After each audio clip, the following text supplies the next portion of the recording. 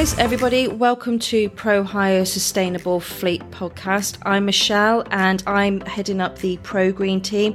And today we play you our latest episode, and I am joined by Ash, who is the CEO for Mina. Thank you very much for joining us today, Ash. No worries, thank you for coming down. Brilliant. Yes, so we're down here today. Well, we're up here today at your Sheffield office, and ours is a relatively new relationship that we've obviously recently started talking about how your business models could help when it benefits some of our customers. Now, there are going to be some people out there who maybe just need a bit of an intro to you. So, I mean, obviously, intro to yourself and a little bit about the business. Yeah, no, thank you. So, I guess in summary, what we do at Mina is we help businesses pay for their EV charging. Yeah, and so that's from a company car point of view and also from a company van point of view. So we've done some work together where you've supported one of our customers. So we've supplied them with their electric car, for example. We've fitted them with a home charger. You've then been able to come and support them when it comes to actually paying for the electric, whereby the employee hasn't had to pay it out of their own pocket to claim it back. So tell us a little bit more how that works from the home charging specifically then. Yeah, so when a driver charges at home, it's that the electricity that's going into that vehicle is, I guess, coming off their electricity bill. Yes. So they're, in a normal circumstance, you plug in that vehicle, your electricity bill would go up. Yeah. But unlike, electricity bills aren't itemised. It doesn't say, this is the cost of running your fridge, your microwave, your EV. Yeah. So it's very difficult to claim that back with any evidence. Yeah. So what a lot of fleets will do, a lot of operators will do, they'll go back to the pence per mile rate, and the government sets that currently at 5 pence a mile. But it doesn't cover the cost of EV charging. No. In a lot of cases, not even close. No. I mean, I think, not just I think, we produced a report that covered the summer months, and bear in mind, energy's gone up 30% since then. The average cost of charging at home was 9 pence a mile, so you're almost 50% out of pocket if you're taking the ARA. So what we do is we take that apart, essentially. We have software that connects to the vehicles, it connects to the charge points, and it connects to the home energy supplier. So it doesn't matter which supplier you're with, whether you're with British Gas or E.ON or EDF. We take data from the energy supplier, we take data from the charge points. So we know every single charge event, every single charge session, how much it's costing. Yep. And we can report that back to the fleet. But not only that, we pay those energy suppliers directly for the cost of that electricity. Okay. So the driver can plug in at home, and they're never then having to pay for the electricity and claim it back. They're never having to receive some expenses and then set that money aside. Yeah. And I think that's one of the biggest blockers, or one of the biggest kind of points that people don't always understand, is that the amount you pay your energy supply is generally a flat direct debit every month. Yeah. It's not always linked to the amount of energy that you've used in that particular month. Okay. So what we found, and this is a real problem, is that drivers will take an EV home, they'll plug it in, they'll get potentially the pence per mile reimbursed through the payroll, and that could be £200 one month, and they might think, oh great, this is £200 extra in my pay packet. Of course, yeah. And then that gets spent. And then 3 months later, 6 months later, or even a year later, their energy bill lands and they're £1,000 in debt. Yeah. And they've got to go find that money from somewhere. So in essence, you're actually, I suppose, with company vehicles now and, potential challenges is around, well, how do we get the buy-in from the drivers wherever possible? And this is a massive advantage whereby you're arranging that payment. So I'm assuming they see on their energy bill that amount of energy has been used, but actually that kind of, I suppose, sits at a zero because the cost of it's been paid for already. So straight away, any obstacles that you might get from a pay-in for their electric from home, for example, you've actually eliminated that obstacle. So there is more chance of the drivers buying into that And you're right, you're absolutely right. I mean, I've been driving an electric vehicle now for some time, and I don't have anxiety around the range. I'm thinking constantly about where am I going to charge that actually is going to be at a reasonable rate, whether it be at home or at the office or out on the network. So it isn't necessarily about how far I can get, it's where am I going to charge. I mean, I pulled up at a charger yesterday, and pre-authorization payment of £40 before I've even actually started charging anything. But I needed to charge. But that just, it's things like that, the pre-authorization on public network. These are obstacles that potentially will cause fleet managers and fleet directors, transport guys, challenges in trying to convert their employees over to electric. But it sounds like you've got the solution to overcome some of those obstacles around that. So I'd imagine. So I mean, can you give us a bit of an example where you've had a particular customer that had the battle, and how that's kind of benefited them now on that side of it?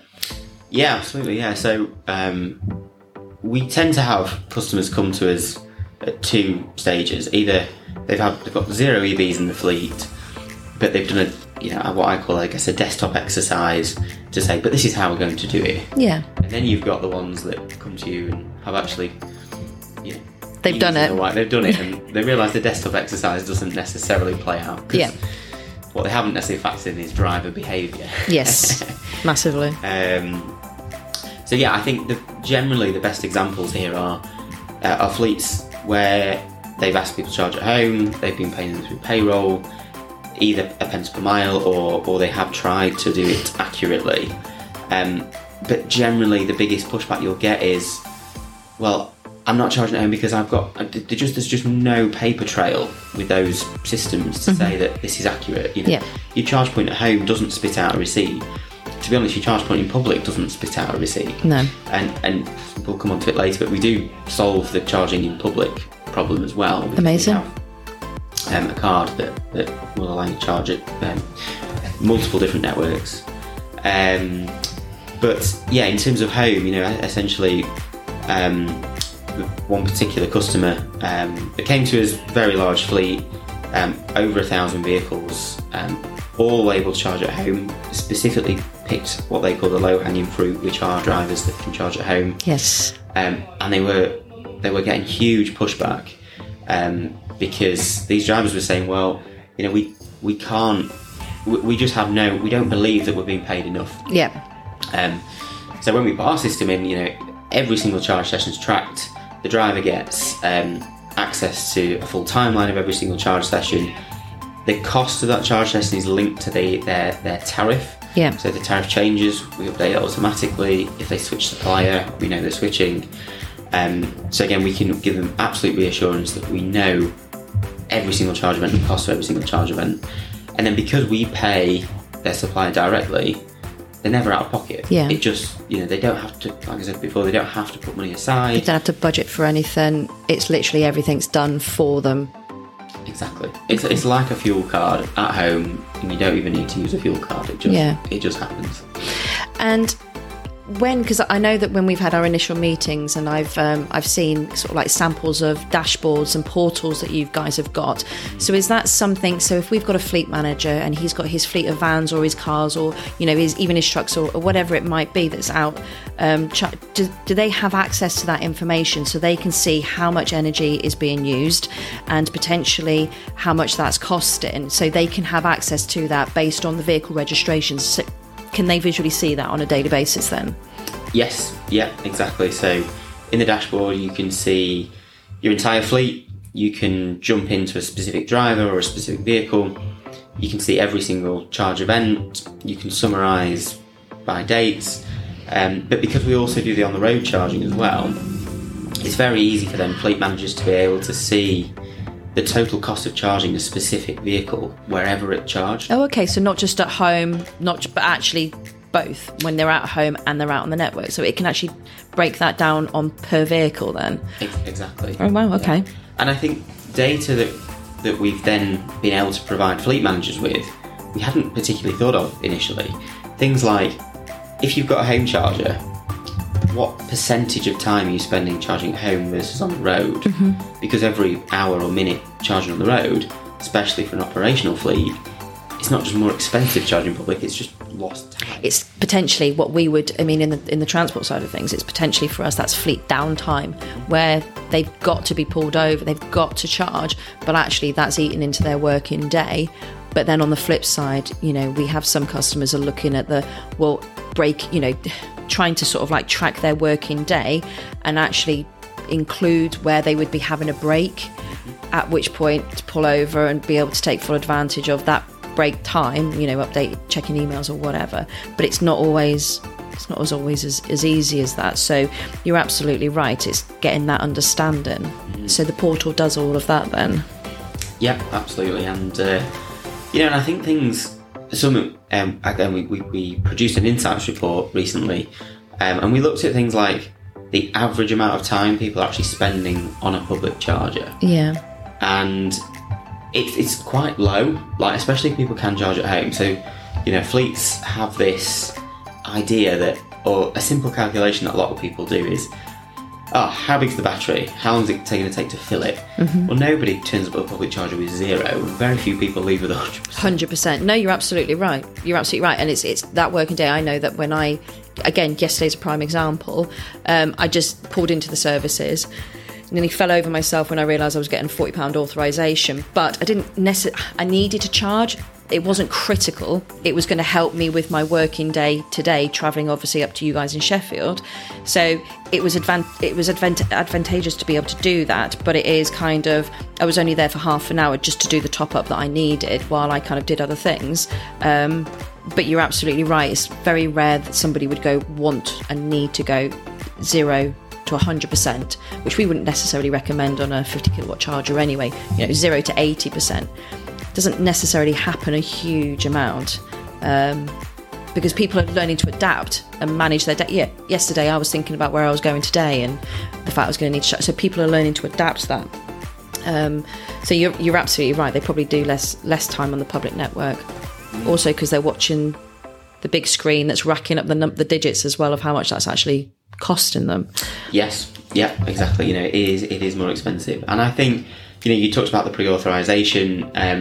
So if you use our card, there is no pre-authorization cost. It is just tap and charge. Yeah. We bring in. Well, we have the largest rapid charging network available on a single card. So we've got the likes of Instavolt, Osprey, Genie Point, GridServe now. So okay. There's pretty much nowhere that you could go in the country where our card wouldn't be accepted now. Okay, so Mina have got the home charging solution as far as trying to support vehicle policy changes and how that would work, making sure that you get the buy-in from the employee. But then actually on the flip side, out on the network, you guys have a charge card where you've got there's some really big names there. So we know that very often if you pull up to a services, very often it's going to be the GridServes of the world and people like that. We know that Instavolt is one of the certainly the top 3 charging businesses in the UK, because they know that they are very reliable. It's not very often that you come across one of them that's down. Their network support is very good. So the businesses that you've got with Mina are the big brand names.